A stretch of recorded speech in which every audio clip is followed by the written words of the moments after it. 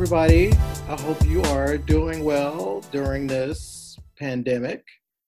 I'm Victor, And I'm Nick. and this is Maxine. And we have a guest who's going to be joining us today. Would you like to introduce yourself, Mister? Hi, everyone. I'm Phil Jimenez, and I totally just interrupted your intro. I'm very sorry about that. That's fine. And if y'all don't know who Phil Jimenez is, then Where have you been? You need to like. No. A lot of people don't know me, and that's totally fine. But that's weird to me because I feel like they should know who you are. Like, you have been in comics for many, many years. I feel like I'm just looking at you, and I feel like I've been in comics longer than you've been alive. But you can't, though. Really? No. That's a compliment to you. Yeah. I'm just saying. I'm about to say, like, we're almost the same age, but I know, which blows my mind because you do look about 15 years younger than me.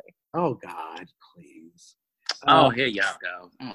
I have the grace. I mean, can't you, or I tell you comments. Oh, you just have to look at pictures right now. Okay. Yeah. So I've been writing and drawing comic books now since 1990. Yes. Although my first published work came out in 1991. So I've been working for primarily DC Comics, but Marvel Comics too, for 30 years. 30 years this year is my anniversary. 30 years, wow. I got my first job was in licensed publishing. They were going to, I don't know if you know this, it's very funny. I got hired to do illustrations. I did re-ink a bunch of Who's Who drawings of female characters. I think I knew that. For a line of dolls. And my job was to make their boobs smaller and to close up any holes in their costume, like a Power Girl or Starfire, because this is for girls' dolls, right? And I remember that my bosses really liked the way I inked eyes, were appalled at the tools I was using. They're like, you need to use this, this, and this. But it was the first time I ever became aware of this need to close up costume, right? For a different market. Like, oh, wait, you mean girls don't like Starfire's costume? Is that possible? Right? Like, it was very fascinating to see that. That was the first time I ever became aware of it, about the audience and who's actually looking at the stuff, that I'm not the only person in the audience. Yeah. It's kind of funny you mention it because I remember when I was in high school, I used to draw a comic based off these Amazons from a different dimension. And the way they look, I posted it yesterday, but the way they look, it's pretty much from a male gaze, but I didn't realize that. I'm like, they are with the boobs, high boots, high heels, capes, split down the dress. I'm like, they're fighting in heels. I have two characters. One's in he fights in heels. And I'm like, what was I thinking in the 90s? But I was so into that look. And now I look at it, and I'm like, wow, I was really... You can see the queerness in it, but you can also see the maleness in it. Oh, so it's funny. So I've done this entire loop. So I went from loving heels and all that, so I would say the kind of dragginess of that kind of costume, to being very much like, no women wear heels and their bodies have to be covered up except for Wonder Woman. But like, I was very conscious of that and their body types. And now I'm suddenly swung back to like, you know what? I like heels. and I think part of it is my explanation. And I wouldn't necessarily draw characters like that. Don't get me wrong. Like, but I've decided I'm not, it's an aesthetic that appeals to me greatly. But I totally also identified as male gaze. It's queer male gaze for sure. It's making women into Barbie dolls. And I 100% get it. But I would be lying if I said I still don't love it. It's one of the reasons I think we were talking about this online. Like, that first Charlie's Angels movie still makes me happy because, I mean, I actually like parts of the second one too, because there are three very different kinds of women, although they are all sort of thin-bodied. but they're a little butch. They're pretty, like they're sort of, you know, done up, but they're all doing martial arts in heels, and it just makes me happy. And it's just because it's so ridiculous. I think on some level, it's all so ridiculous, and so when we zero in superhero or fantastical things on costume elements that don't make sense, I am fascinated by that, because I'm like, it's all ridiculous, right? Like, any of these superhero characters or ninja characters or whatever, they're so fantastical. I stopped being caught up often in what they're wearing, because I'm like, that's not me. Like, because I remember someone asking, like, well, would you wear that costume? I'm like, no, because look at me, right? But I love that they wear this. I love that these fantasy characters wear this costume. And then to wrap up, I also realized that how much people project themselves onto characters, and how much like cosplay has become such a huge thing that they want to be able to perform these characters they love so much, and things like heels can make that really difficult for people, but not for me. No, it's funny because I think about, like, if I was that character, would I wear that stuff? And I think about Storm, and I think about how Storm was you know, portrayed, how Selene, the Black Queen, all that. I would, if I could, I would do that. I would too. And not really think about it, or, you know, I've always been fascinated with that. And it's so funny because I think about how I was so fascinated with the way, and even though I have struggles with Emma. Oh yes, you do. I forgot about that. No, we're not gonna front Emma. Well, we're not gonna I know. I feel like I'm the only one who does not really like Emma that much. I have issues with her. Okay. But everybody else love her. She's a gay icon, and I can't take that from no one. I mean, not Selene is a better choice, but because Selene, to me, Selene would kick Emma's ass if they was in like a street fight. Yeah, Selene would kick Emma's ass. When I was a kid when I first read Selene, I was like, what is this? Who is this person? And every time, like, I saw her in the Mutants, you see her in something else. She's doing this. She was amazing. Yeah, and I'm like, this is the woman. This is a character that needs to be in everything. I need to see this type of character in everything. And it's so funny now because I was just recently, like about a month ago or a couple months ago, I love Tandy Newton. And for some strange reason, I was like, you know, y'all can cast Tandy Newton as Selene, and I will believe it, and I would believe it 100%.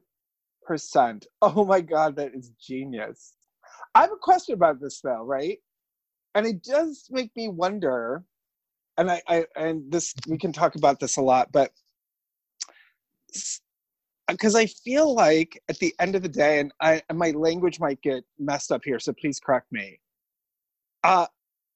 Both Selene and on some level Emma Frost are I still think sort of queer male, and in some cases queer white male ideals, right? They're not feminine ideals. They're not female.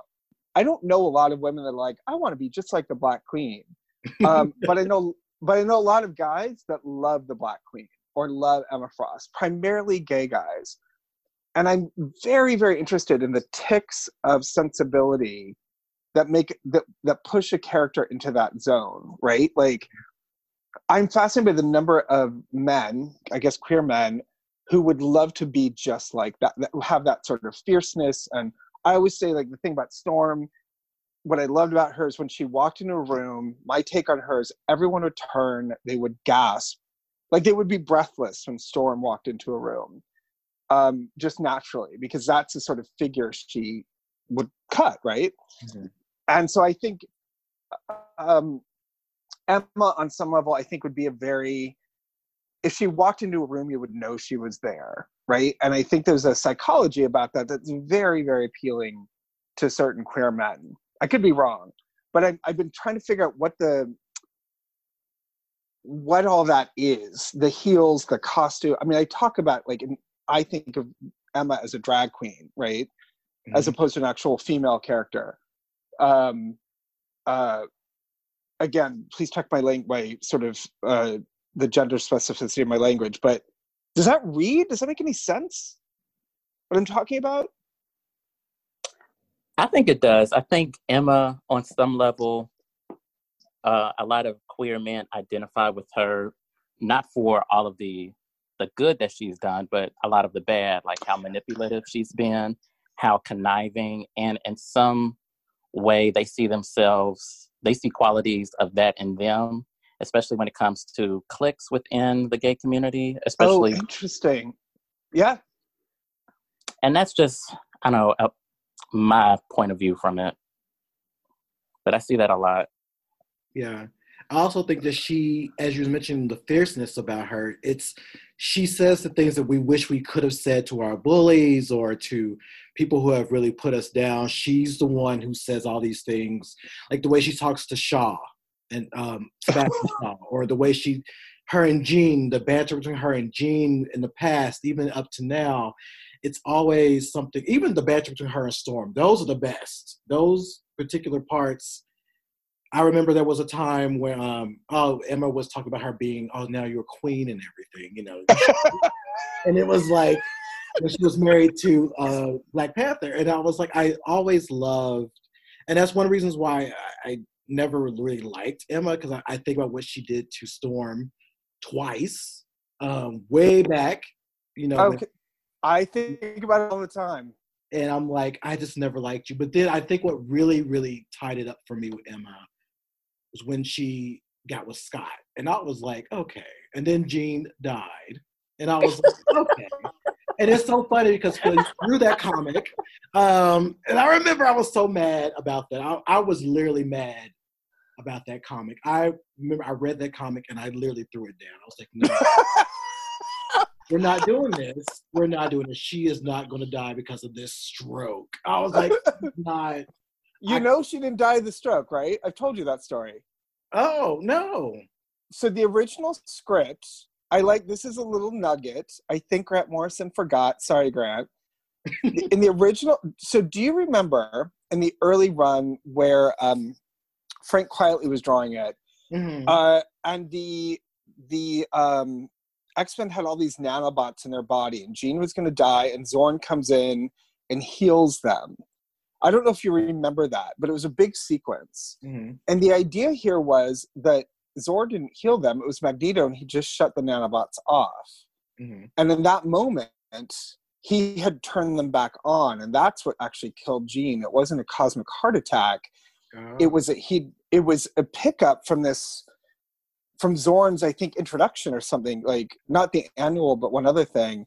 And I remember reading the script and going, this is so genius, because I had remembered that sequence from like 2 years previous. I'm like, oh my God, it's a perfect loop. It's a perfect spin.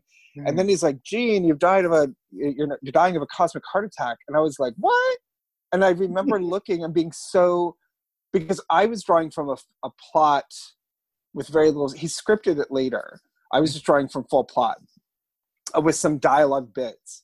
So I was just like, this is amazing. And I'm sure that when he got those pages and he was cranking out so fast, he forgot or changed his mind.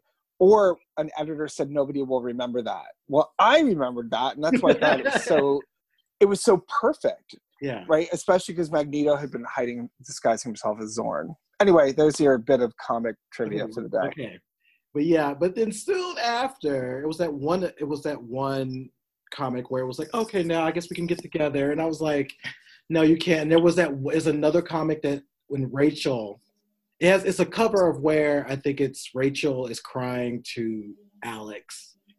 And I'm just like, don't do that, because I'm already a Rachel fan as it is. And then I was like, I'm Rachel this entire time. Because every time she saw Emma, she just gave her that look, even though Emma helped her in one episode. But I just feel like I struggle with Emma. I like Emma, but I struggle with her.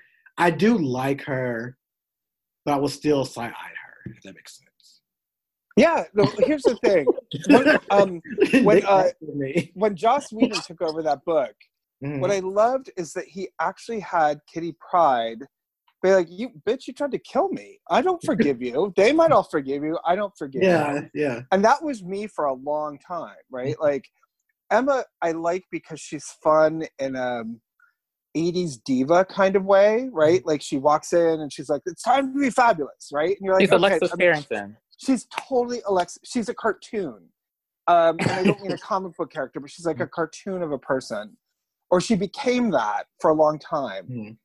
Mm. And so on some level, the reason Emma appeals to me is because she's so, I use the word absurd a lot, but she's so over the top, ridiculous. I don't even know how to say this.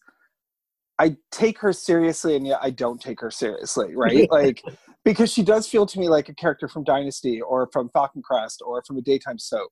Mm-hmm. Written by some gay dude who just did a line of coke and is like, I'm going to write these hilarious lines for her, right? And so, I mean, that's who and so that's kind of why I think Emma appeals to me, because she brings, as reconceived, she brings a certain kind of energy to the room that I think would be absent otherwise.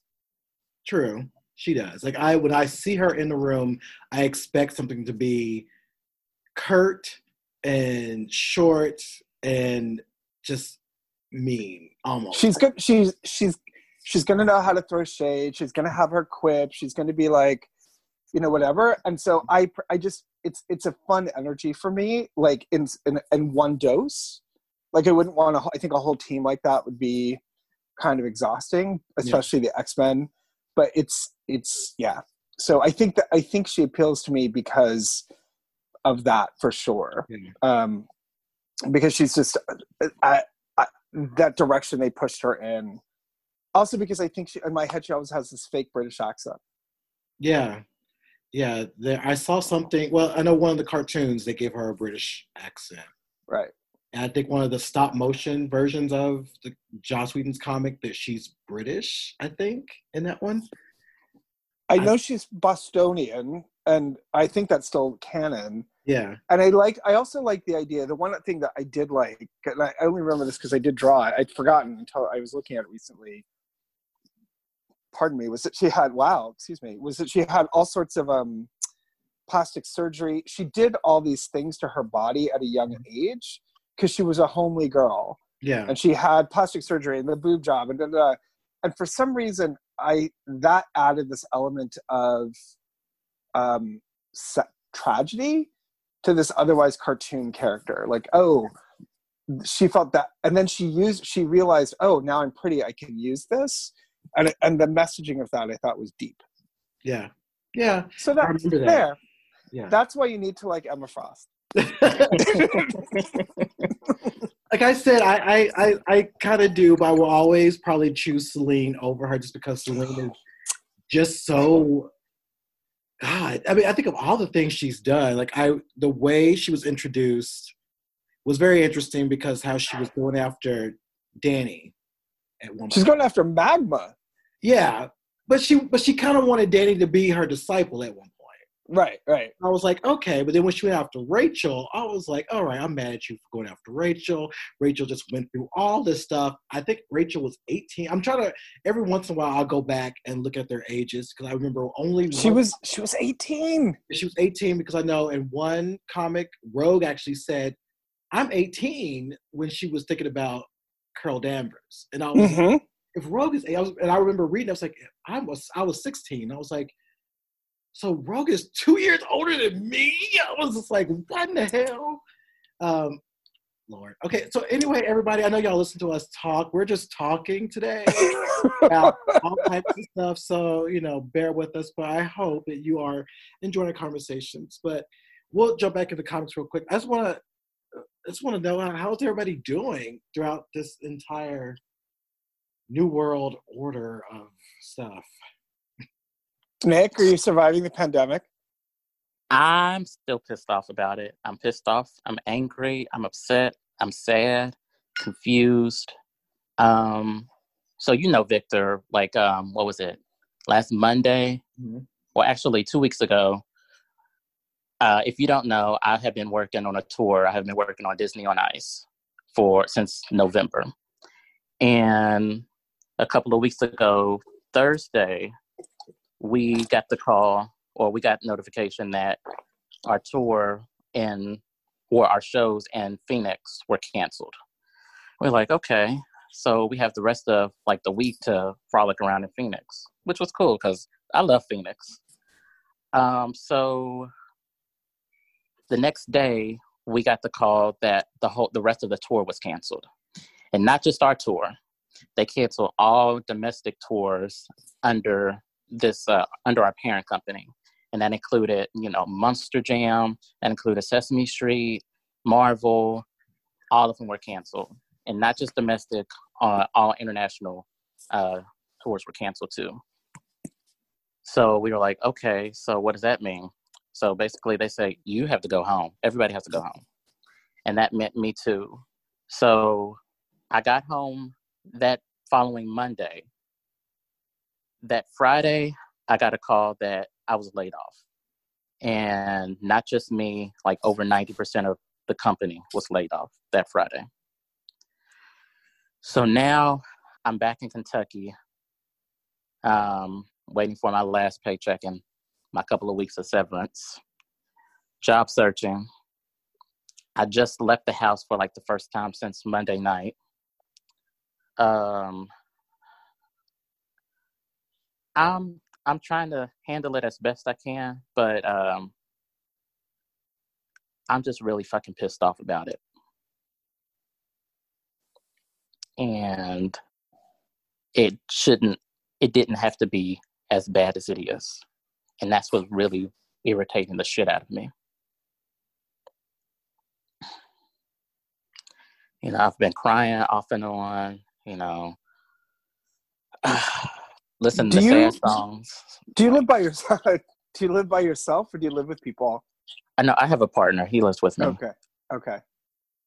So it hasn't been easy. Wow. Does he have his work? Is he still working?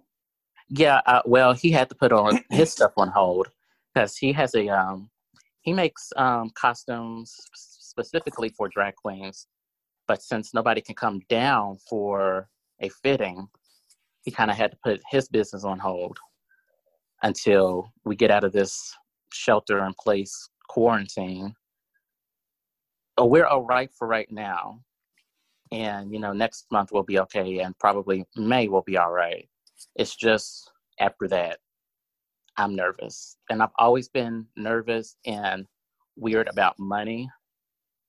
So money not coming in at all, especially from me, I'm like stressed about it. That doesn't sound weird at all.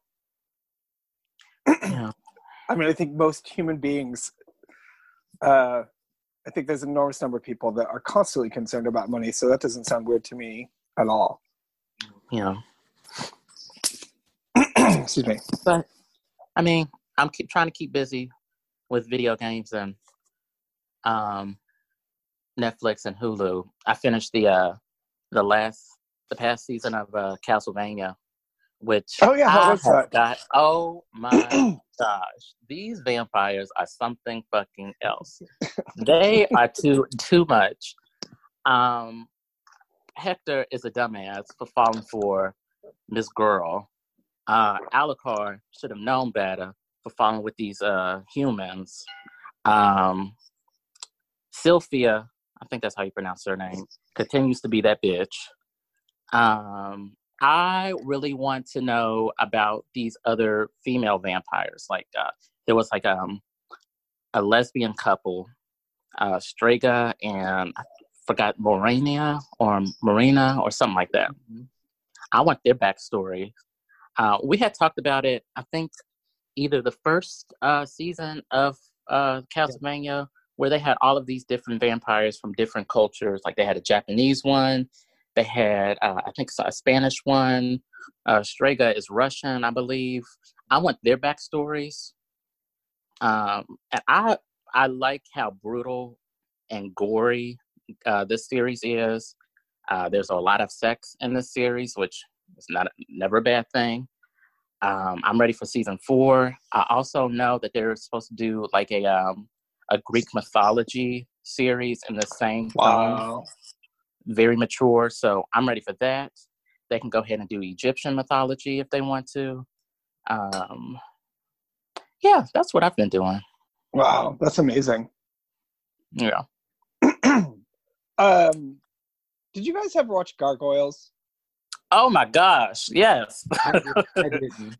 When I tell you Keith David did the fuck out of Goliath, oh my goodness. That theme song is so dramatic, and it's so I don't know where I was. I loaded that up, and then the song started playing, and I started crying. I was like, what the fuck am I doing? It's like, Nick, get a hold of yourself. Damn. I love that. I have a work friend of mine was one of I think the showrunner on that show, or the co-creator, I don't remember. And so I was ashamed to admit, he also did Young Justice. That was his other big claim to fame. He's a showrunner on Young Justice. He's really, really good.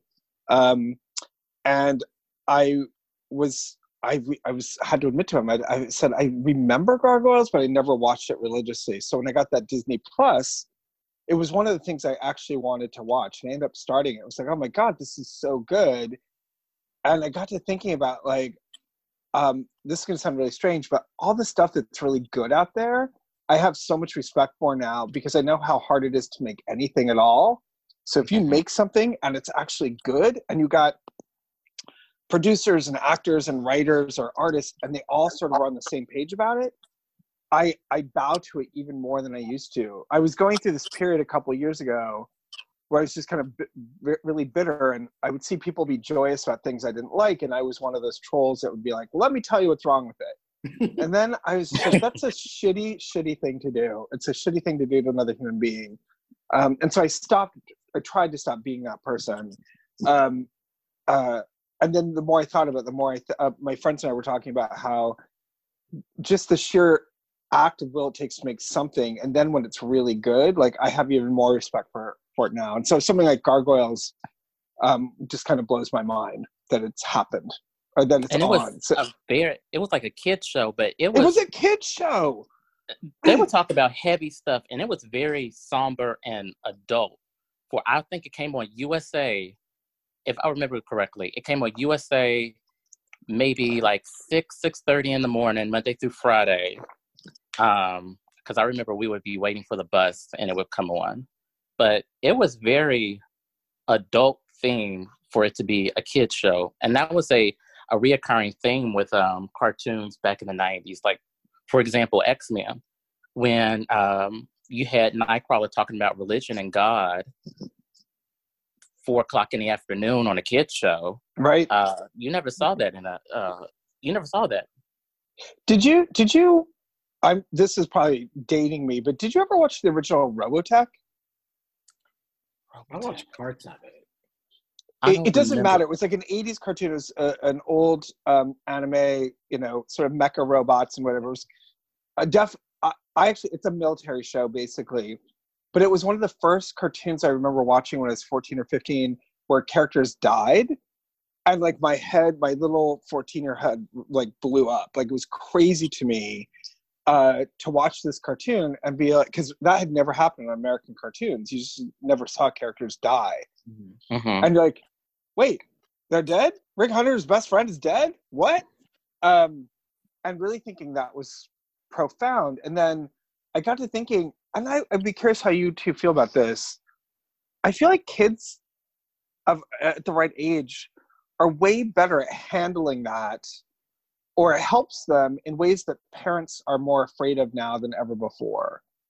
Like, I don't think it's a bad thing for us to be exposed as kids to heavy stuff. Like, it certainly was in comics, right? In X-Men, that shit was heavy. Yeah. Like, really, when you think about it. But I think parents... Oh, sorry, go ahead. We'll take a look at like something like Jim, like the heavy adult themes. Jerrica thinks she's cheating on Rio with Jim, but she's the same person. And then you had, I forgot the little girl's name. She had a drug problem. You had Pizzazz and her father issues. You had Jerrica and Kimber going back and forth with that. The whole dynamic with, oh, you're the big sister and I'm just the songwriter. you had them dealing with their mom's death. That was heavy. And you always had them, the holograms of some kind of situation where they was damn near getting killed. Yeah, I don't know. I just think that I'm feeling nostalgic. Or maybe I'm not. I just think young people watching that stuff are probably more resilient, and it probably helps them process way more than I think adults think they can. Or I feel like adults or producers or whoever worry a lot more than they should about stuff like that. I feel like they should worry more about good story than they should about like a drug addict on a cartoon. Yeah, I think you're right. I look back at what was around, like The Last Unicorn.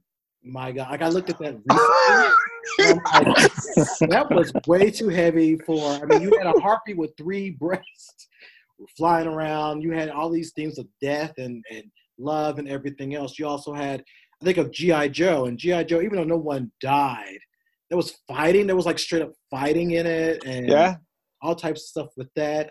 Secret of NIMH. There was a lot of stuff that was about living and dying, and that was, geared towards us. Never-ending Story was about death, and his mother was dead, and what he had to do to say her. I think he had to say her name in order to save this entire place, and it was just so many things that we grew up with that was just so heavy. Troll. If y'all remember that movie, it's just so many things that we grew up with, which I do believe that made us a little bit stronger about stuff. I remember when speaking of G.I. Joe, when they did the G.I. Joe, the movie, I remember Duke was supposed to die, but it was because they already killed Optimus Prime. I guess it was too much of death that was happening within this. And then after that movie, they brought back G.I. Joe, but they changed it to where it wasn't even violent anymore. But I feel like we grew up with that to where it made us a bit more aware of life and death and circumstance and risk and sacrifice you have to make and things. That's why I think it's kind of odd now that I don't think, and working with students, I don't think they have that understanding as we did. So it is kind of interesting to think about that. I do wonder. I feel like that just might be me being old. I feel like I've sort of crossed that threshold now where, because the young people in my life constantly amaze me, right? So, and I work with students most of whom are really terrific and thoughtful, and I mean, their big crime is that they're young, right? And I put crime in quotes. Like I love my kids, basically. And I think 13 years of teaching, I've only had one class where I think I wanted to kill them all and they wanted to kill me, right? Otherwise than that, they're just generally really wonderful. And always surprising and always thoughtful. And so I always want to be careful that I'm not judging them just because I'm now old and they are not, right? Like I'm in that loop a lot. And so because I'd like to believe, since I'm a very judgy person, that I judge old people for being jerks as well as judging young people for being jerks, right? Like, just bad behavior is bad behavior. But I do wonder, just being in the business from a creative side, like things that they're worrying about. I remember pitching something and they're like, oh, we can't do this. I'm like, I'm stealing it from this thing back in the 80s. Like, I'm not even pretending it's original. I'm just recycling this idea. So it was fine in the 80s, but now it's not, oh, well, that we could never do that with this character now. And like, what now? Like, what changed? And one of this, on Superwoman, which I really thought was going to be my last job in comics ever. One of the big goals, I'd just been watching Nurse Jackie, and it's like, I'm going to make Superwoman a drug addict, right? Like, and that was going to be we had turned in 24 issues of plot, and that was going to be a big deal. And she was going to have panic attacks. That Lana Lang, it turns out, was suffering panic, and so she would take it's essentially pills to relax her, and she became addicted to them.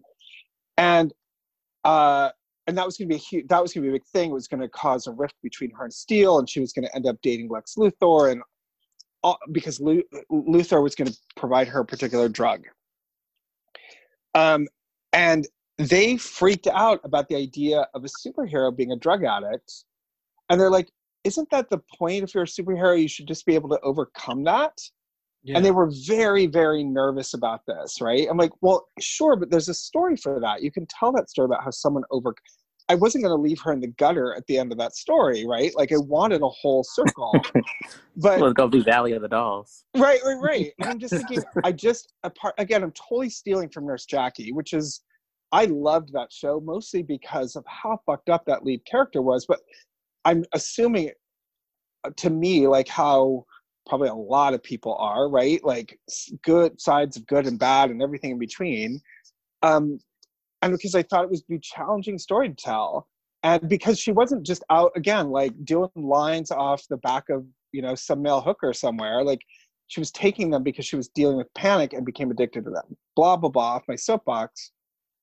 What struck me was how often the past few years I would pitch something that I'm totally stealing from like the soap operas that I used to watch. Mm-hmm. And I would hear, no, we can't do that. No, that's not good. No, the character can't sustain that.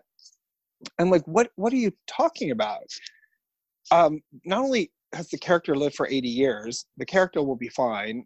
We will all see that we don't do damage to the character, but you behave as if these sorts of stories haven't been told successfully, and they have been.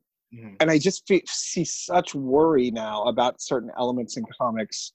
To be fair, I've been sidelined now for a couple of years, but back when I was sort of in and out of it, it was one of the reasons I wanted to sort of pull back from corporate comics, because the decision making was just always crazy to me. Mm-hmm. Especially about controversial stuff, characters dying, drugs, sex, like the hard stuff. They just were very, very nervous about it. That's interesting though, because I think about Speedy, for God's sake. Right? Yeah. Right. I mean, he's like putting the thing in his arm in 1967? Yeah. Or whatever, 1973, whenever that date was. Like, mm-hmm. That stuff has been around for a while. I was just afraid, odd at how nervous they always were about it. Yeah. So Phil, how are you doing through all of this? Like, how are you handling it in New York, for God's sake? So I just had a call with my therapist before this. So this is going to sound very strange. I'm generally strangely fine.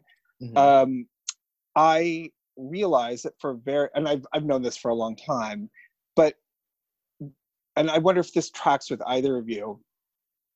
Since I've sort of been preparing for this since I was a kid, I realized that because of the fantasy worlds that I live in, and because of the sort of fantasy that goes on in my brain, and shit like, what was it, The Day After and The Walking Dead, so much of the material I consume is in my brain. So I'm constantly going like, well, what would happen? So I've created an apartment that's, essentially a bunker. Other than needing food occasionally, I never have to leave here. Like I have resources, I have books, fortunately I have a lot of light, and, but I've been fantasizing about what I would do in a situation like this for a very long time. And so I'm strangely calm about it. Not unlike Nick, I am enraged. Pardon me, that's happening at all. Like I've never. One of the things that caused my depression, I think, the past few years, of course, I'm sure we could all relate, is the election of Donald Trump, right? And like what that has wrought. And my outrage has been all-consuming, which is unfortunate. And so for me, I'm fine in my place. I'll be fine in my place. If I have to stay here for 3 months, we'll figure out how to make it work, right? Like I have resources. I'm grateful for that. I'm worried about my cousin who's a nurse who's already overwhelmed at her hospital. She sent me a picture of herself with her one mask that she's supposed to use for 3 weeks. So I have friends that are making masks for her. And yeah, just living in a constant state of rage. So, but not for me, because I'm fine. And I will be fine. I'm much more worried about the world around us and the people around us. The fact that our convention center is apparently being converted into a temporary hospital is some real Days of Future Past shit, right? Like, mm-hmm. That's the other thing. I was just thinking, like, it's like, oh, I read this in the X-Men in 1984, right? I know how this story ends. It's not pretty, but it's another example of this sort of apocalyptic fiction that I've been consuming for so long, where this all seems strangely familiar. Yeah. Yeah. And you, good sir? I kind of feel similar, which I was checking myself the other day. I was like, am I okay in a way of like, because to me, I'm like, well, another day, I'm going to the store. I am going outside. Like it's this weird defiance of this where I'm like, I'm not gonna let it get to me. Um, there's parts of me that is because I've seen this scenario, like in books or comics, what have you. I'm like, okay, well, then I'm going to remain calm. I'm going to make sure I do this. I got my groceries. I have my Yep. Netflix and Hulu. I have, you know, whatever I need to have. I'm good. I have my guy that I'm seeing. I can go see him. He's just right up the street. Like, it's like I have all the things I need. I'm good. My mama's good. My family's good. But it does make me mad that we are in this situation where we could stop this, but because of someone's ego, we're dealing with this. But then a part of me is like, no, but maybe this might be for the best because it will show us where we don't want to be ever again. Right. And then maybe we could be a little better the next time. So a part of me is like, I'm surviving. I'm very fortunate because it's hard to go on Twitter sometimes and to see people talking about the jobs, what Nick was saying, but also I had other friends in the same situation. And I'm thankful for, working in education or doing what I'm doing. But I do worry about everybody else. I do worry about how they're going to handle this. I literally, like, it's funny how it's slowly changing people. For example, went to Trader Joe's just to get cookies. And it was a line to get in. I got in, got my cookies. But people were like, that's all you got? That's all you're going to buy? I'm like, yeah, that's all I need for right now. I only need this right now. But they were like, why would you come out just for that? I'm like, because that makes me happy. It makes me happy to have these vegan cookies. But it's interesting to see all of a sudden you're seeing this interesting change in people. It was kind of weird. And it was like, wow, I never thought about that. I never looked at other people's groceries and decided to judge them on it. But it was interesting. So it was kind of interesting to see that or to experience that.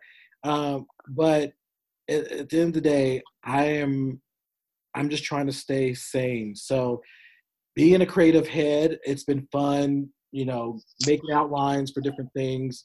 I've already written my other comics, so actually working on another one just because it's like, well, I have the time to do it. Just keeping myself busy to where I can use my mind and not lose it at the same time, if that makes sense. I have to say, I'm the one of the bright spots of this for folks that can work remotely. It has to be said, because not everyone can do that. Mm-hmm. Is I do see enormous possibilities for creatives. Mm-hmm. Particularly, we're all now so aware of this, particularly with high-end Wi-Fi or, and I'm just talking to our little world, right? Or even super myopic, but like digital comics, for example, swipe comics. I think books, like distribution methods, teaching through Zoom. Like I think there's going to be a small group of us who are going to be able to adapt to this really well because we've already started. Mm-hmm. I fear for when I say our, forgive me, I just mean the comic book industry specifically, because I think there has been this need to expand our distribution, the way we distribute comics. I think this is going to force it in a really unpleasant way, but I think perhaps even a necessary way. So if we want to get our stories to as many people as possible, we're going to need broader distribution. And I'm so sad for my friends in comic book stores. I'm actually really devastated for them. And then conversely, I'm thinking, what's interesting is that now there's possibility that a lot of people are going to be able to put their material out and maybe even get paid for it. And they're going to be able to reach a much larger audience, perhaps. Like the barrier to entry seems even lower in some ways. People getting paid is a whole other issue, but I think there's going to be a small group of creatives that are actually going to benefit from this in an amazing way. And that's just me trying to look at like the upside based on some experiences I have. Yeah. Conversely, there's going to be 300 million people out of work, so I don't know what that means for, consumer base. I think that's going to be a lot more horrific. But the one of the I was talking to a couple friends and about plotting the future and like how do we get cheap comics to people and volume and swipe comics and blah blah blah. I'm like, well, I think there will be some entrepreneurs who figure out how to do this in a hopefully an ethical way, right? That allows even greater sharing of our stories. That's one of my hopes. I also hope, and y'all please comment on this, I also hope that this opens the door to more. We're getting queer comics, but I'm hoping this opens the door to more of it, to where more people are doing it, but not to a point where we've always had erotic queer comics. I feel like this is going to be one of the open doors to like all the other stories that we just haven't seen, and people having the time to really flesh out those stories and everything else. I've often said and this is a highly clear, considering where we are in the world, forgive this. This is a purely practical issue. There's a huge fan base for queer material in comics. Statistically, what I've heard is that there are far few consumers. A lot of fans, and there are tons of them who want this material, tend to get it offline, and they often don't pay for it. And so there's a big disconnect between, and I think this is true of many, many groups, of queer people wanting material and queer people being willing to pay for it. Mm-hmm.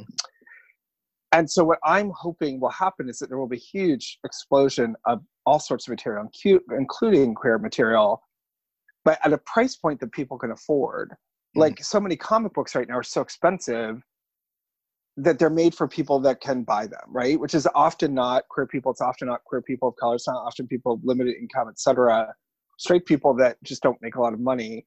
They feel like they don't, and that has so much to do with distribution. We charge more because we sell less.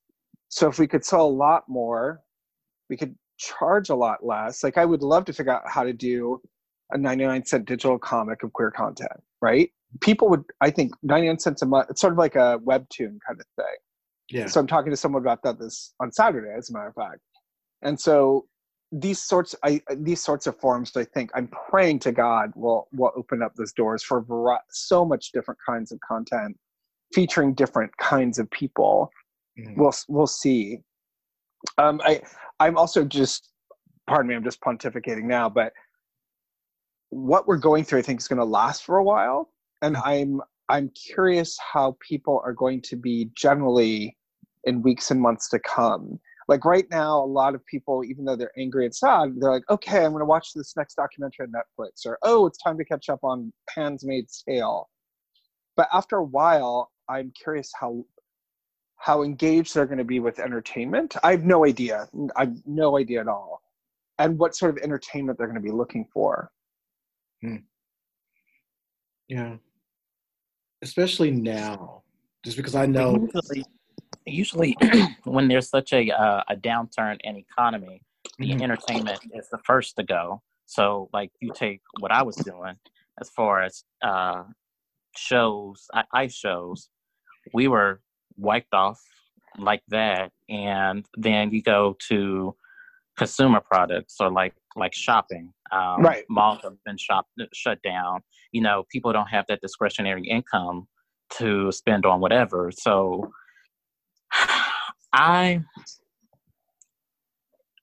it's hard for me to be in a creative mindset when it feels like something can happen and like, bam, I don't want to say homeless, but damn near.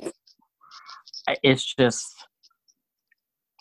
being creative is not, it's like that, the Maslow's pyramid of whatever, like being creative is not on my radar right now. And like, I have to be in a place of comfort before I can think about that. And maybe me actually doing something creative will help me not be so stressed out But as of right now, like, I still have my suitcase that I haven't unpacked.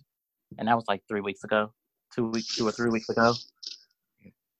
It's just, it just really fucking sucked how that went down. And I'm still very much heated about that. I have a question for you, both of you, about this. So, and this has been a feeling of mine for years and years.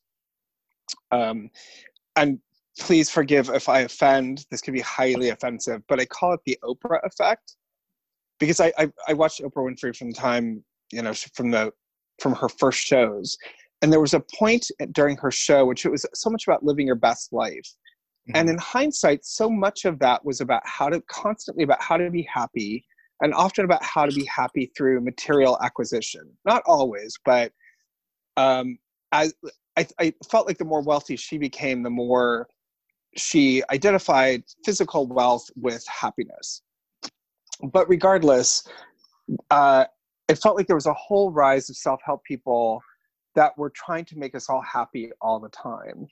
And one of the things I found that we've become not so good at, and when I say we, I'm talking, I feel like Americans, and maybe even subsets of Americans, are not particularly good at anymore, is dealing or sitting in sadness or anger, right? Like, what's happening right now is really fucking shitty.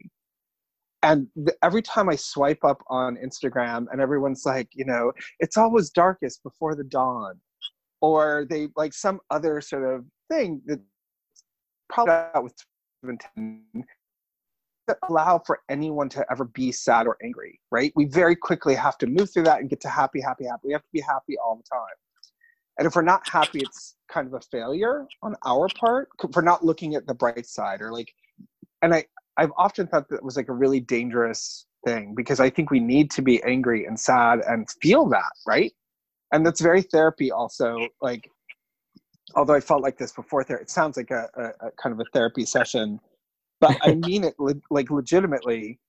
I'm amazed at how bad people are at feeling bad before they feel good. And if you're feeling bad, the onus is placed on you, right? It's sort of like, you make your own happiness. There's a really interesting book called Stumbling on Happiness. And I can't remember it was some PhD who's doing all this work on the science of what makes us happy. And I bring it up all the time because there were all these research studies, and one of the big ones was that happiness is caused by at least three things. Only one of them is our outlook. And then there are other external factors that affect our happiness. And if we don't incorporate that, surely we react to them a certain way, but if we don't incorporate that, we're essentially ignoring or denying the fact that there are these other heavy factors that really affect us on a daily basis. I feel like I'm telling you guys something you already know, but when I hear you talk about being angry, I'm like, I totally get it. Whenever I see people saying, now's the time to be creative and write that book, I'm like, no, now's the time to fucking get groceries. Now's the time to make sure that you can live for 3 weeks. And then if you can write that book, good, right? I just feel like there's a lot of pressure right now on creatives to be creative. Mm-hmm. And for some people, I think they'll be really good at it. And some people, I think it's an unfair expectation. I know for me, I do not have a problem sitting in anger or madness. I think it comes very natural for me because I'm such I have a short temper with almost everything. The problem with me is if I sit in it too long, right, then it can just overcome me. And now my partner, he's one of those people, he can be mad for a second and then he's over it. Yep. If I am upset with something or somebody, I will sit in it until I don't want to sit in it anymore. That can be a day, that can be a week, that could be a month, that can be 6 months. I have to go through all of those emotions and let it kind of detox throughout my body until I'm done with it. So me being angry is not just with this, it's a whole host of things that kind of all happen at once. And it left me kind of shell shocked. And it's sometimes I feel like I don't have time to be angry because I have to worry about, oh, I have to get a job. Oh, I have to provide, I have these bills waiting for me. I have this and that and whatever. So I understand. I hate when people say, oh, you don't have to be angry, yada, yada, yada. I'm like, well, bitch, let me be angry. Right. Yeah. Unless you want me to be angry at you. And that's not, I can lump you in. It's not a problem. I hate when people do that. I really do. It almost, it makes it feel like my anger is not an issue, or it's just something that you just need to get over. Yeah. My boyfriend and I had a profound conversation about that, because so I'm not an angry person. I tend to be a sad person. So I can sit in my sadness. I can wallow for a long, long time about things, and be very sad about them. For like, it's, I'm very much a Cancer in that way. I don't know if you're into astrology, but I'm very Cancerian in that way. I was about to ask you, are you a water sign? Here's this. Get this.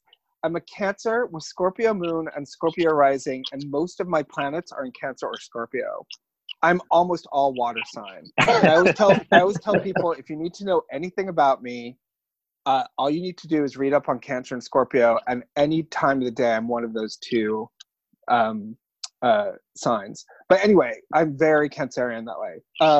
But my boyfriend is not he's a really happy, good-hearted person.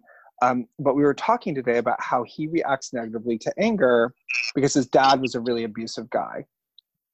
And so any sort of anger in the room, he takes personally, even if it's not directed at him.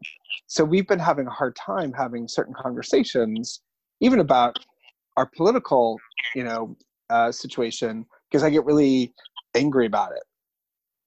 And he just can't, he needs me to dial it down. Like, it just reminds him too much of his dad. And we finally had this great conversation about, like, listen, if I'm getting angry, I'm not getting angry at you. It's not about you. Like, I'm venting because I need to vent. And it's not personal.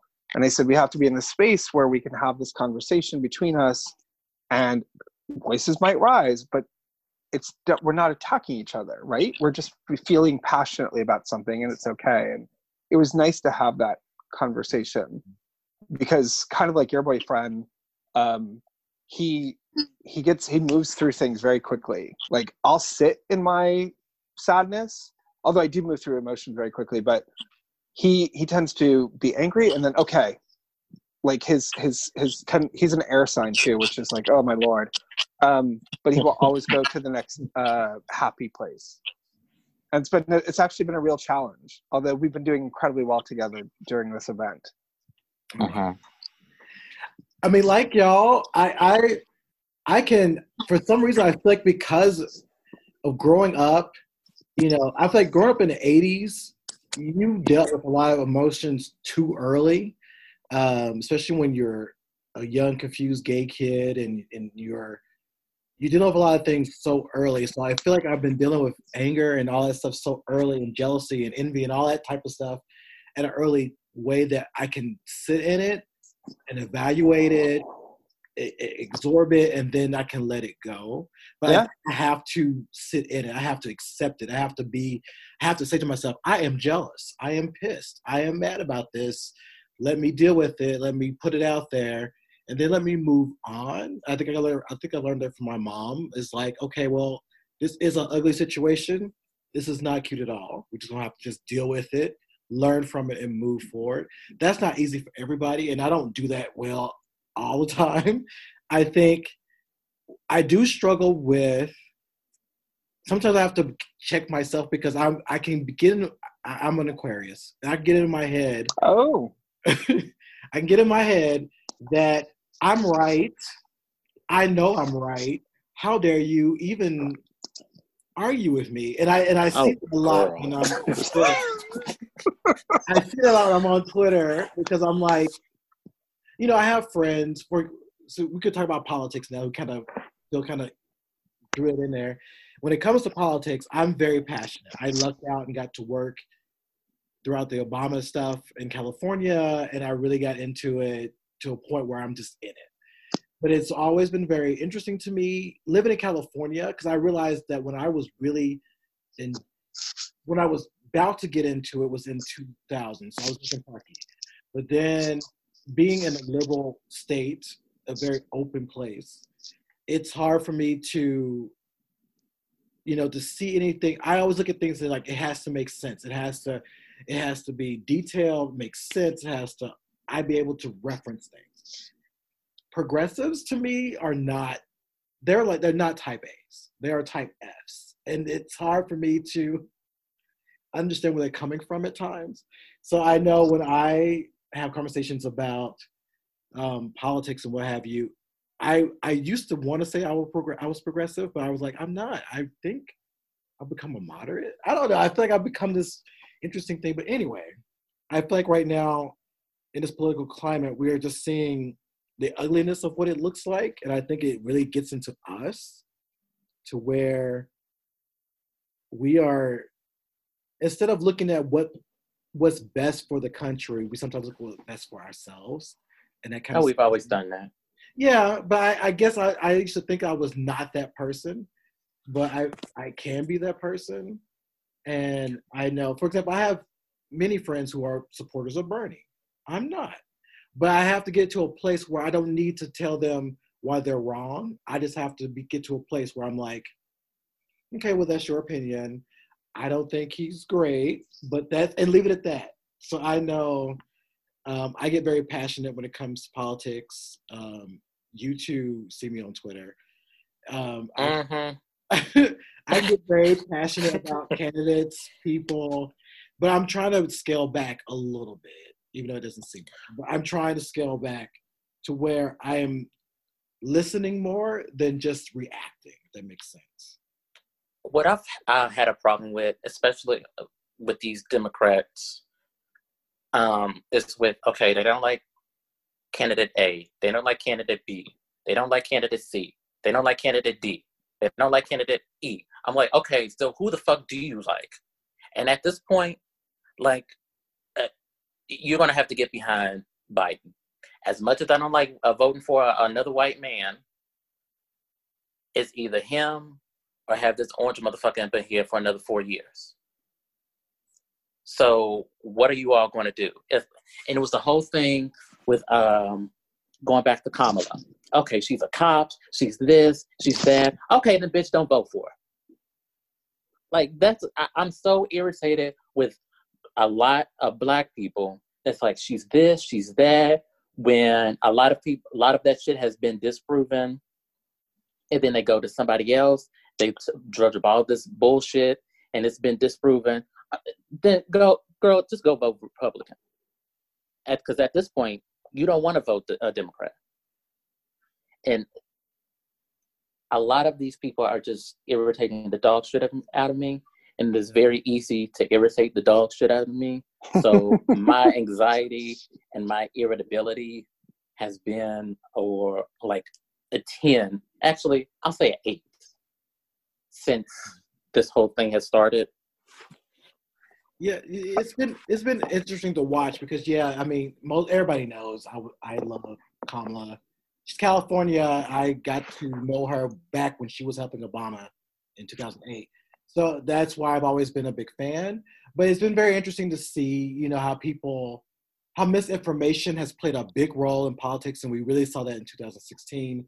But to see it happen again, but to see people fall right into it, it's kind of interesting and odd. But as you were saying, Nick, it's kind of funny to watch. Let's tear down one candidate, but raise up another candidate who doesn't have the receipts of the candidate we just tore down. Let's put that one up there because we think that person's great, even though they don't have any proof. But what I have enjoyed is realizing that Twitter is not life. It is, and it's not. And what we see right now is the real people speaking. So I feel like that's been kind of a good safety net. It's like, okay, in the real world, people are looking at things a little bit more carefully than maybe some of us on Twitter So I'm going to chime in simply to say, did you guys ever read the book Don't Think of an Elephant? I heard of it. So it's written by, his name's George Lakoff, and you know who Noam Chomsky is, right? Yeah. So Lakoff and Chomsky were these work partners. They're linguists and ethics professors and whatnot, and they had a big rift over sort of an ethics debate, which is kind of I kind of love that, actually, at some level, and about intent versus outcome, and all highly academic. But I was super interested in. I became really interested in voting. I think it was before Obama was elected. Mm-hmm. And so NYU was holding seminars about all this information that they had gleaned from the way people voted. And I was reading Lakoff's book and a bunch of stuff. And the recurring theme over and over, and we've all heard it now, and I do think it's true, is that very few people are actually rational voters. They're emotional voters, even if they think they're being rational. They do tend to be one or two what's it called, subject voters. Like there's one thing that will drive them to the polls more than anything else. And that historically, I'm going to say Democrats, progressive, liberals, whatever, tended to be more likely to be fact-based voters. The problem is the whole other part of the country are not. And so I think even Rachel Maddow did something like this, like about this. You can show them a list of facts and be like, here's the truth. But if that doesn't speak to them in any personal way, it's not going to absorb. It doesn't matter. And when they get to that voting level, they're still going to vote from an emotional, often irrational place. And I think what we do, and I say we, I guess lefties or left of center, I see it all the time and it makes me insane, is misunderstand how people, but at least based on what these 3 seminars I went to and this reading I've done, my sense is that people still vote emotionally. They don't vote rationally.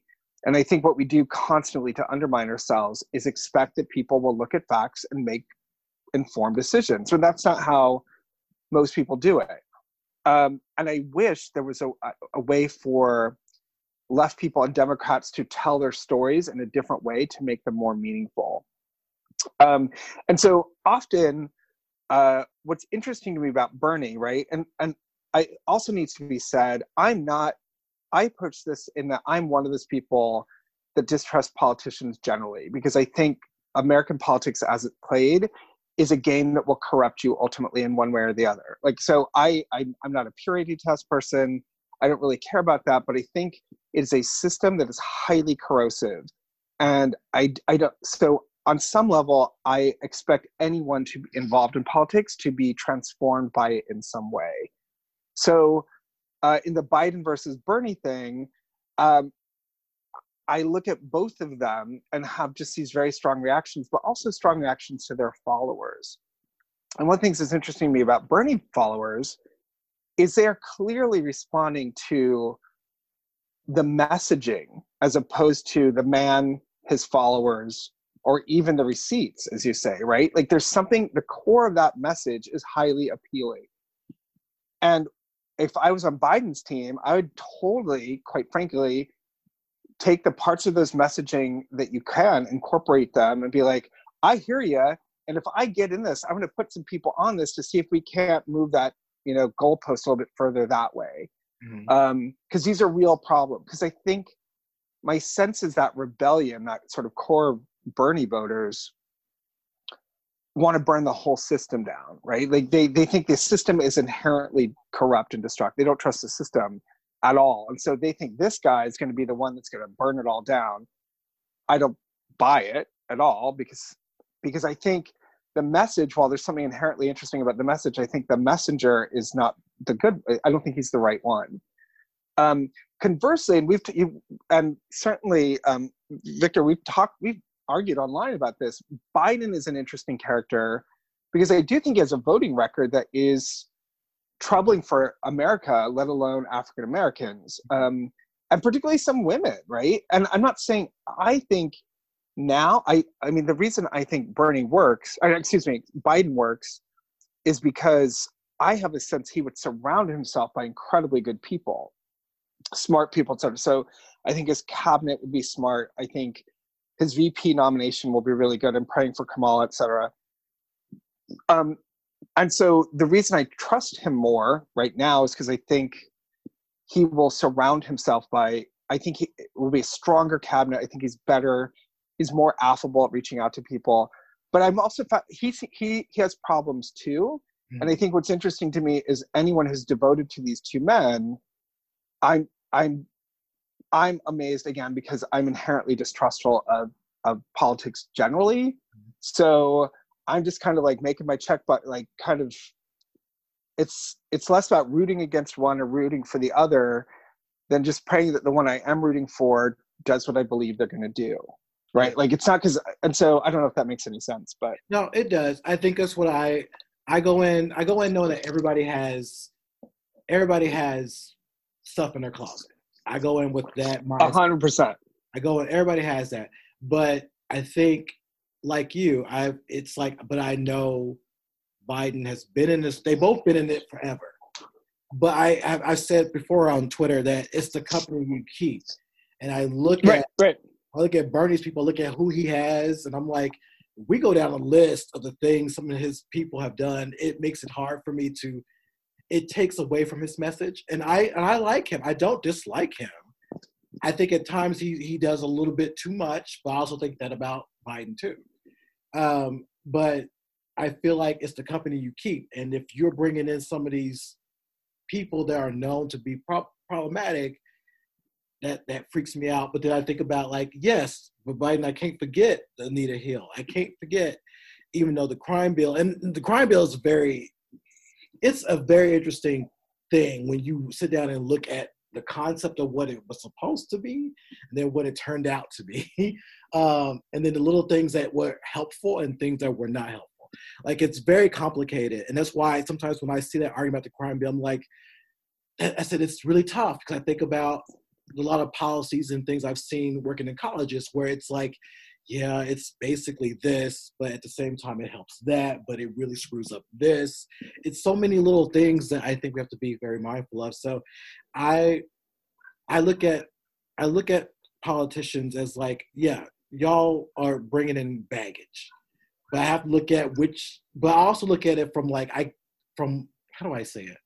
I look at it like how I look at myself. I have baggage. I'm a mess. I can't expect everybody to be completely perfect. And I can't expect everybody to go in clean with a clean slate. So I have to be honest with myself about who these people are, which I think is why I think Pete worked for a lot of people, because he was kind of clean. Oh my God, I hated that guy. I know people hated him.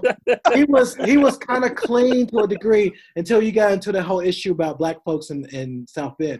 But that's all you need to know about him. Listen, because I would vote for that man. And here's my other thing with Pete, and I don't, Pete, if you ever listen to this, I'm happy to talk with you in person. I'd be curious what your take is, as two black men. My take on Pete, right, is that his shtick was he was the gay candidate, right?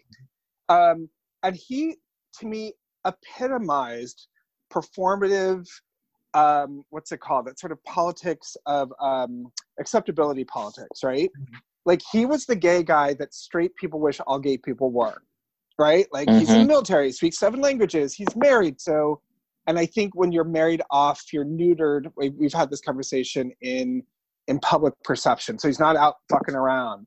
And he's like affable and kind of good looking, right? Like, he acceptably good looking. And it's sort of like, and my feeling was, what made him special was being gay, but my also sense was, if he had to choose in legislation between something that sort of sustained white evangelicals and gay people, I truly felt like he would default to the white evangelicals. Even if he was compensating for not wanting to be the gay president, I get the sense that that was a group he identified with almost more. Mm-hmm. And I just thought, I want my first gay president to be a queer president, if that makes any sense. And I want them to have a perception of the world where their queerness on some level is front and center, as opposed to this one check on their list and something that they would dispel if they could take a magic pill. And I just found also the more polished he became, the less I believed him. Because I felt he's a guy that's going to get swept up in that machine, and he's going to be, and I stopped trusting him the more polished he became. Like when he first started out, I was like, okay, kind of interesting. But I never trusted him to do the right thing when it came to gay people. The issue I had with Pete is gay people assume that because, he's gay and you're gay, then you should just automatically vote for him. Yes. I'm like, no, that's not it, girl. First of all. Second of all, like you said, Victor, his stance with Black people in South Bend, that was, if I needed another reason not to vote for him, that would be another one. And then it reminded me of, what was it? How if a Black person or a Black candidate is there, then you automatically have to vote for them, which is more or less, for me, yes. But if I dig down deeper and look at their politics, it's like, I'm not going to vote for like a Ben Carson or something like that. But the people that said, he didn't do anything for South Bend, I was like, okay, so I know that he's not going to he might do queer people justice, but he only might do queer white people justice. So I can't, logically for me, I can't vote for him just on that one issue. He has to check all of the boxes, and he just didn't do it for me. Yeah. Phil, you said something where it was like he became like the polished look of him, that was kind of freakish and kind of Damien Thorne-ish almost, because it was like, yes, it was like, here he goes with, he has issue with Black people. His Instagram, because I follow everybody's Instagram. So I was like, his Instagram was starting to have all these Black folks in it. I was like, well, that's really funny. Or when he would like speak after some session, he would have like a line of Black people behind him. I'm like, this is a machine. Like, this is a machine that is fake. But it was kind of scary to see that. And here's the thing. My sense is they're all machines. Yeah. Some are just better at it than others. And I used to, less obvious, I feel like. Again, I tend to be highly skeptical of politicians running, because I think in order to appeal to a mass of 300 plus million people, you're going to have to bluff. You're going to have to assemble. You're not always going to be able to say what's on your mind. You have to be like, nothing makes me crazier. I could be a huge asshole than having to watch like a presidential candidate eat a Philly cheesesteak, right? I don't care. I don't care if they cut it. I don't care how much cheese they have on it. Like there's the regional food tests to see how much a candidate eats like the local people makes me insane, because it's such a bizarre barometer of connectivity. Because most of them, I'm thinking, probably don't eat Philly cheesesteaks a lot, right? Like that's not their main meal. So there are these weird performative things that candidates have to do that just make me insane. But which goes to, and I want to talk about Kamala just because I wanted to run this by you. So one of the things that was, and I think we might have, I don't know if we had this, we might have quibbled about this on Twitter. Mm-hmm. I see this whole political game like outwit, outplay, outlast. It's kind of like Survivor. Mm-hmm. And the part of the outlasting is you have a really money-driven media, right, who have their media darlings, and for a variety of reasons. I know folks that work in the news, and they're pretty good, but I know how that system works. And part of the outlasting is becoming one of their darlings. You have to play that game really well. And I was thinking about candidates who played that or who didn't play that. And I was, it felt to me like one of the things that it was what derailed her. Was it that one shot by Tulsi Gabbard? Because remember, she was rising high, and then she had the one bad debate. And it felt like it felt like recovery was difficult. I think because the press had, well, Kamala just got knocked off her high horse. Yeah. And there's a ton of shit. I feel like anti-Black women in that already. But if I was like her advisors, I'd be like, you have to get on this media horse, and you have to get in front of like you have to play the media game as much as you have to play the sort of political game. So I always look at these competitions like, Survivor. Yeah. You know, and sometimes like outlasting means it's sort of like how Andrew Yang just kind of slid under the radar. Yeah. Or Tulsi Gabbard was seen as a useful idiot, right? Like my friends in the news were saying she's called a useful idiot by the Russians because she's that dolt that's out there being irritating and just sticking around, right? Like, and somehow is a voice. Yeah. And so the one thing I always think about Kamala is I wish, and I have no idea what happened behind the scenes, but I'm just talking about watching her in media, that she had a stronger news media game, right? Earlier on. Because I feel like she was somebody who got kicked off Project Runway way too early. Yeah. Like she had one bad outfit, and they were like, okay, get out. Yeah. What I do agree with you. I think the issue was you also have, if you want to talk about conspiracy theories, that Russian push of of the cop, as well as this record thing. What was interesting was I felt, when Kamala would speak, she would say like, well, my record speaks for itself. People know the truth. I'm like, well, I know the truth, but everybody don't. I can tell you right now, everybody doesn't. And what I wish she would have done was literally took that moment and started talking about, this is what I did. This is the record. This is what I have. I also think the media could have been a whole lot better towards her, because I look back at, and one of the reasons why I was so lit on Twitter is because there were times you literally saw someone write an article and say, Elizabeth Warren did this first. You're like, no, Kamala did that first. Or you will see where it was like this interesting bias. I'll never forget when there was that queer, that it was some queer event. Oh yeah. Where that one woman, Liz, her name was Liz, she interviewed both Kamala and Elizabeth Warren and literally somewhat attacked Kamala. And I'm like, Kamala has the out of all of them, has the receipts for LGBT work than any of them combined. And I'm like, you're attacking Kamala on these things. Elizabeth Warren comes on here and you treat like all the things she hasn't done like gold. And I was like, wow, the media is really, they're not really fair towards her. And it really played up that whole issue of Black women and how Black women are treated when it comes to politics and what have you. But it was also fascinating to see that I wish her team was stronger. I wish she had Hillary's team that would have got her in front of them to say, like, this is not my record, this is not that. Right.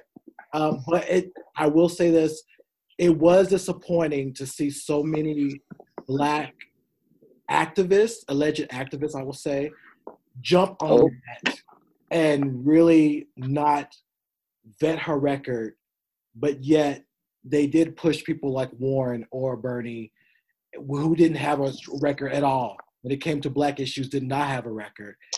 And it really bothered me. That bothered me a lot. So that's why I was really lit on Twitter. But I think in the future, if she is vice or if whatever she will do, she needs to have a stronger team. And she needs to make sure that these little pieces about her record are extinguished. I also think, well, what you're saying, and this goes back to Outplay Out Last, I don't think the media is fair. I think they're sort of, swimming in bias for a variety of reasons, not just racial bias, which is why exactly what you just said, you have to be really smart about that and be like, Kamala, they're going to go after you for this. You're a Black woman. You've got 1,000 steps higher to climb than this other woman. So we got to get you up there faster, right? We got to get you on the elevator. And this is how we're going to do it, because they're not going to treat, like, you go in there, I think you have to go in there knowing they're not going to treat you well and that they are going to respond to any piece of low hanging fruit and any dirt. And they're going to have a shit ton of bias. It is interesting to me, I think, just going back to that, and I know you're not a big Warren fan, but just going to bias generally. And there was that series when it was basically down to Bernie, Warren, and Biden, or a smaller group of people, and Warren was like constantly like left out of the lists of candidates. And I was just like, to me, that actually seemed shitty as well. Like, that seemed deliberate. Like, you do it once, I get it. But these are news outlets talking about the candidates, and Warren's name was left out more than once. And I'm just like, how did that happen? For no other reason than she was one of the women running for this office. I do think it's very interesting. Oh, here's my question. Sorry. What was your take on Cory Booker?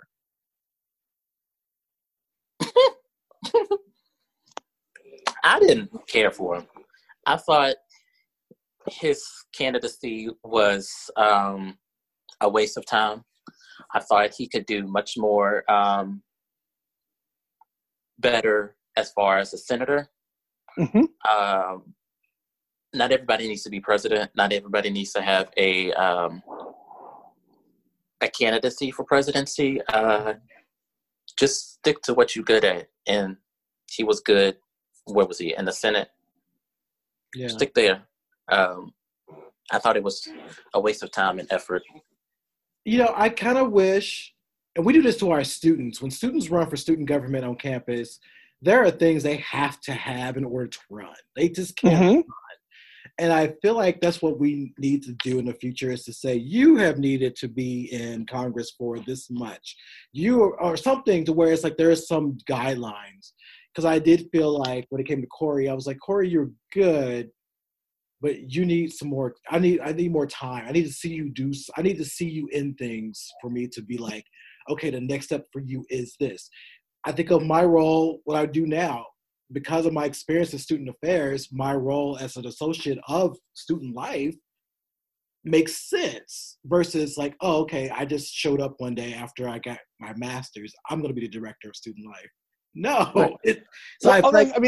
He's a senator, right? Like, yeah. It's not like he's a mayor from South Bend, Indiana, right? Like, he is a senator with a senatorial experience. Yeah. So he's not completely. And trust me, it's not that I disagree with you. And he has his own issues. I enjoyed his point of view a lot, more than anything he said about particularly public policy. And as if I can also say, as a quick side, I do realize how many people are. This is maybe unfair, but as we go back and forth on Twitter or watching Twitter, I'm like, I don't think a lot of people vote on policy. I don't think they're looking at policy positions, going, you know what, I agree with this person, 80%, I'm going to vote for them. Yeah, I really that's like a lot of the people that I'm sort of rooting for. I'm like, okay, it's because I think, and they're policy people. And then there's a really interesting book on macroeconomics. Oh no, it was Micro Trends of the Future. And it kept talking about how the role had become more ceremonial, and how important, like almost symbolic. And so it's one of the reasons I think Bernie's terrible, because even if like I believed in all that shit, and some of it I think is actually kind of interesting, I'm particularly interested in healthcare as it stands now. I think he's not an inclusive or inspiring figurehead, right? Yeah. I think one of Warren's big issues, we might have talked about this, is she tragically came off like a school marm who's always scolding you a little bit, right? Yeah. Like, so whatever some of her policy decisions, I think that's actually pretty good. Like, she would never be that figurehead that people would warm to. I actually think one of the reasons Biden is good is because I think he's he's a warm personality. And I think that office seems to require that these days.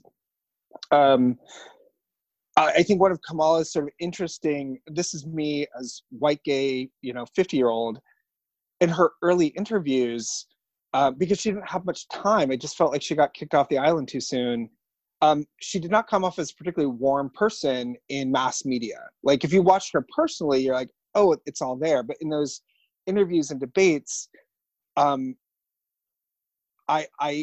could see how white people like me would respond to her, right? Like, and I was thinking about how much that cult of personality seems to matter now when it comes to electing a president. Mm-hmm. Yeah. And I'm not saying that's good or bad. I actually think it's kind of terrible, because what I really want is someone that's going to get the job done. and we've seen what Cult of Personality has done for us now. Like, we're all quarantined, right? Like, that's the last thing we need. But yeah. Yeah, I don't know where I'm going with that. I'm babbling. You're also very gracious for letting me babble. Thank you.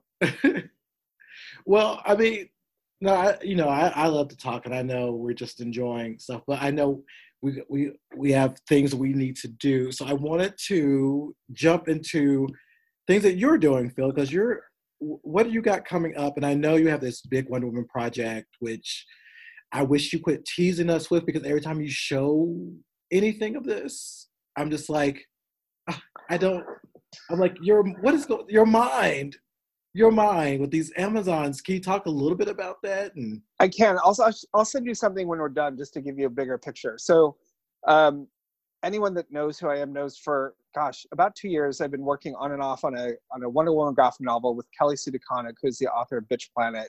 Mm-hmm. And it's a history of the Amazons.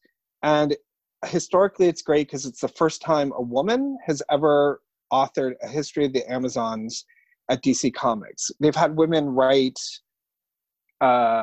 stories about Wonder Woman in her childhood, but never her people. Yeah. So Kelly took what is essentially the George Perez mythology, tweaked it in these really amazing ways. I like saying that because for fans of the George Perez stuff, it's all there. There's a couple radical shifts, but most of it's all exactly what you remember, but with, just through this feminist lens, so that certain sequences, and it's one of those things where you read it, you're like, oh, of course, right? Of course, this is how a woman would see this event, right? Mm-hmm. And it makes me love it even more. Because of the way I've been working, and because I was developing this show on the side, and because it took us a long time to sort of come up with, it took us a long time to get started. The book was announced before a piece of script had been written or before any art was done. So we were sort of catching up with the announcement. But I've only been showing snippets because I think it's a book and I don't make too much, because, like, for example, the first 40 pages are all 2-page spreads. And so I wanted, and some of that has panel work on it, but they're all interconnected pages. So it's sort of hard to show stuff without revealing others. And I didn't think it was going to take me this long. I thought I would have been done in the summer, and I'll be done probably another month or two. I think they're trying to coordinate the release around the Wonder Woman movie. And so that got pushed back. So our book's getting pushed back, etc.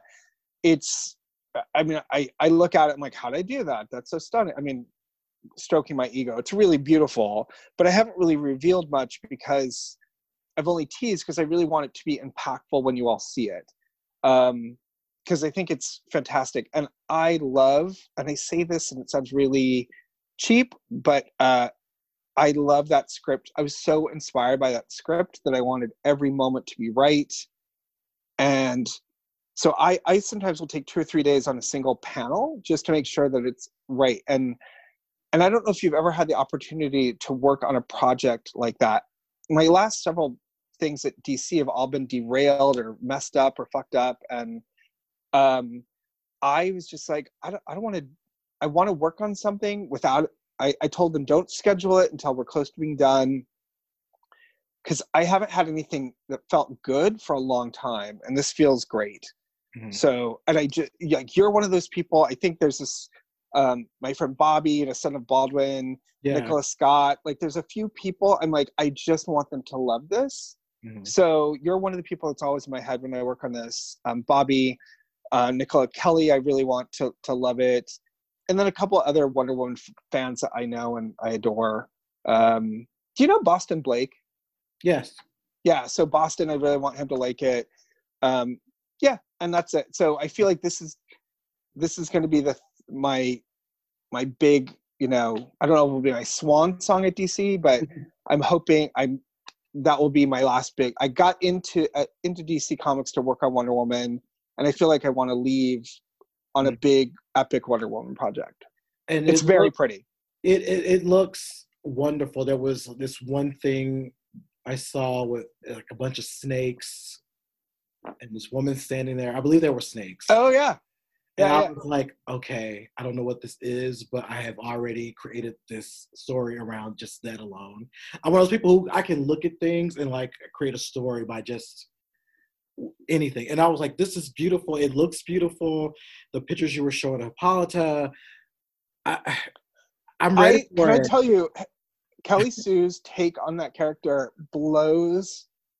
She is exactly who Hippolyta is. No one will be.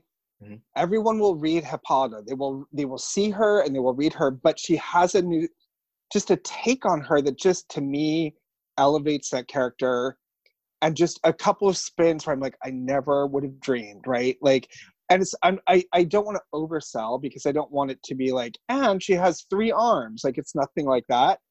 It's just these little character spins and moments that are so beautiful. So Hippolyta is great in this book.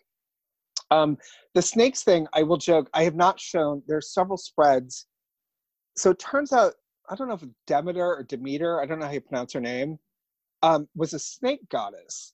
So one of the things we try to do with all the gods, which has been done before, and so we're doing our own take on it, is kind of amp up a lot of their primal aspects. And so I've never drawn so many snakes in my fucking life. Like, literally just panels of just snakes and snakes and snakes, and they're beautiful. Unfortunately, it's only a small chunk of it's this one particular scene, but it's from that scene. And I was just like, if I never draw another snake again, it'll be too soon. But it's great. Yeah. And I have this whole new love for some of the minor goddesses, like Hestia, who like, I was just doing some research, and it turns out her name was spoken, well, according to one scholar, her name was spoken more than any other god, because you always had to praise her when you walked into a house, because you were walking into the home, and over a meal. So, because she was providing. So people would often, instead of saying, like, thank you, instead of praying to God, they would give thanks to Hestia for having a home and a place to eat. I'm like, suddenly I love her more than I've ever loved her before, right? Like, I never really thought about her. Now I'm like, wow, she's so amazing. So, and I think that was one of our big connections, was our love for Wonder Woman. I grew up with her, and I think of the first Wonder Woman comic I had was when she fought Arana and Arana won. Yes! That cover was like the first thing I remember seeing, and I bought it because I was like, Wonder Woman's crying. Her outfit is torn, and there's this woman standing there laughing at her with her mother putting, the tiara on her. And the story was very short-lived. Like, I look at it now, I'm like, okay. But I love the fact that we had those type of stories, and my obsession with Wonder Woman just grew. But when I learned about Nubia, my mind was totally different. So I'm telling you this now. I don't know if they're named in this first volume. I will send you. So Arana and Nubia are in it. Okay. I've drawn their design. Nubia, you should be prepared, looks radically different, but she's fabulous. But she's not. You will see how I call her back, but she looks different. In a way I think you'll be fine with. And Arana is also there, also looking different. What each of the Amazons, rather than sort of has a very, I've designed them all essentially to be action figures. None of them look the same. They all wear this highly individualized armor, lots and lots of details and that are specific to those characters. So my hope is that you are not assaulted by the difference. I'll send it to you. Again, I don't think you'll hate it. It's just I wanted her presence there, and I wanted Arana in there. And so they both make this appearance, just so you know. I don't know if Kelly will ever do anything with them, because it's still prehistory. It's still their creation, and it's their early days. So I don't know if, Arana will stick around or Nubia will stick around to take Diana's crown, but I wanted them to be there. Yeah. I mean, I'm fine. I mean, I will always be a big fan of Nubia. I love the fact that I'm one of the few people who has the doll. I didn't realize that. That is a precious gem, that doll. It was hard to get. I will never forget the first time I got it. I got it for $88 to $19.99 on eBay. didn't think about it, how serious it was, and I sold it. I was like, oh, somebody wants it. I'll sell it. I got $200 for it. And then when I started reading her history, I was like, wait a minute. I need it back. It was like $280 something I had to pay to get it again. But I was like, nope, I deserve that punishment for selling it when I had it for $88. So she will always be a character that I love. I love that you still feature her in some of the drawings you would do, or like the big picture of Wonder Woman. And I always wish they would have revisit that in some. I mean, I know they have, but I wish they would have kind of gone back with that. I know they did Donna as her, like, this is your mirror, sister. Right. And I get that, and I will always. And by the way, Donna to me is the only Wonder Girl. I know people like Cassie. I'm like, okay, that's cute, but Donna is always Donna. Right. But yeah, I'm so excited for you with this project. I am so excited for this project. I cannot wait. It's near completion. As I say, when we're done, I'll send you. I'm gonna finish tweaking some drawings, and I'll send you some stuff. I'll actually probably share it pretty soon on Instagram. Because I know everyone's like, what are you doing? What are you working on? Because it's taken so long. And part of it is like, I was teaching and doing this other gig at the same time. And now the past year or so, I've really focused on it. And it is a labor-intensive job. I mean, trust me, I'm lazy and, I spend way too much time watching porn. But at the same time, certain, like some of those designs really did take me a very long time to draw and conceive. And there's Easter eggs in almost every panel or page. Anywhere where there's an Amazon, you're going to see I can't wait for the DVD extras because there's so many extras. Hera is hilarious because she never appears in the same outfit twice. So every time, what's the joke? Like every time she's like Princess Amidala from that first Star Wars movie. So every time she shows up into a room, she's like, oh, hello. She's she's total drag queen, but like never anything small. She's always ready she's great. But designing those costumes has been a lot. But I think she has 7 or 8 of them. So I want the Hera action figure line because I think it'll be hilarious.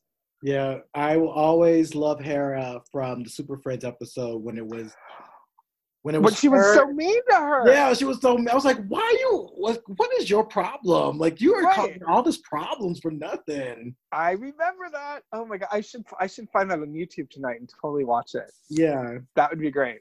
That is so. Well, anyway, thank you for your support. I do want to say, even though we've gone back and forth on Twitter, yes, I adore so you actually, when I moderated this panel that you were on years and years ago, you literally changed my perception of the world. I'm like, your presence there made me think. You expanded the way I think about things in a really, really broad fashion and an important fashion. So you, believe it or not, you were in my mind. Like I tend to think of you in many ways as sort of, you taught me a lot. And so I'm really appreciative for that. Oh my goodness. Because it makes me you've made me think about things in so many different ways.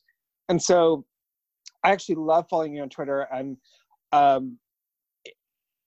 even if I react negatively, you always make me think, and you always make me check me. And I will always be appreciative to you for that. Well, wow. I don't know what to say. I appreciate that. It's very true. And I would say for you, since the first time I met you was back at New York Comic Con when you drew Storm. And I remember I walked up to you and I said that. I was like, this is the best Storm I've ever seen, or something like that. And you were like, thank you. I think you would say you were worried about how people will look at her or think of her or something. And I was like, no, this was me and my friends of ours was like, this is like a great Storm. Like, this is her hair and the cape. It's all the things that we love. But your art, your writing, your everything brought me back to Wonder Woman, because I didn't read that for years. I think the last thing I really read was when she discovered the other Amazons in Egypt. Yeah. And that was the last time I read it. And when I saw your work, I was like, I have to get back into this because whoever's doing this art is giving me everything I want. The hair, the look, the characters. The fact that you had the different goddesses, not just the Greek goddesses, but there were other goddesses that were in there. That was just amazing to me. And your art, I always said that I would, if I ever had a chance of field to draw any of my characters, I would die happy. So, well, then we should plan on that. Let's do some of that. Don't say that because I will take you seriously. No, I would actually, that would make me very happy. So let me finish this graphic novel. Oh, you know what? Hold on. I'm going to have to wrap up. I'm so sorry this is so abrupt. My food just got delivered. But I do want to take you up on that. Yes. So give me till the summer, and hopefully all this nasty shit will have died down a little bit, and I might actually be able to see you. But even if I can't, I would love to draw your characters. Great. We can talk about that in the future. But Phil, thank you so much for being with us today. You are amazing, and you literally made me rethink the way I see the world. So I thank you for that. All righty. Well, again, thank you. Where can we find you before you go? Where can we find you on the interwebs and internet? I'm way on Twitter on Twitter too much and on Instagram too much. It's Phil Jimenez NYC at both of them. Instagram is mostly just pictures and images and random stuff. Twitter, I definitely get more political. So, and Facebook, I try to avoid. But I've been there a little bit more lately. But those two places, Twitter or Instagram, are the place to find me. All right. Well, Phil, thank you again. Go and eat. I will. Yes, this is the first time out of my apartment in 11 days, except for I have to go down to the lobby to get the food. So it's going to be very interesting. Wish me luck. It was great seeing you. I'll talk to you soon. All right. Okay. Bye-bye. Bye. Bye. All right. Well, that was fun, Nick. Mm-hmm. Yes, it was. Yes. Had a good time today.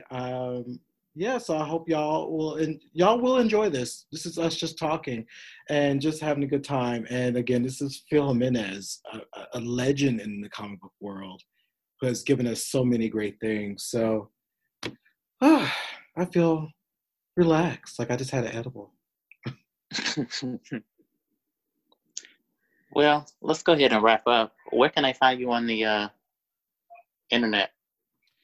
You can find me, Wonderman5, on Twitter. His name is Victor on Instagram. And I'm on Facebook. I might have to let that go. Because that's getting too much. When you have your high school friends, your family, and college friends, and current friends arguing, and past people you slept with, that's a lot. So, you have to put a limit somewhere. Right. And you can find me on the internet. I'm at Porter D.A. Pizzazz on Twitter, Porter Pizzazz on Instagram, and y'all can find me on Facebook. All right. Well, that is it, y'all. We will see y'all soon. And, follow us on Twitter at MegaShanePod. Yep. Rate us, subscribe, and all that greatness. And, y'all stay safe. Stay together. We'll get through it. As Patti LaBelle said, I believe I'm going to make it. All right. Take care, y'all.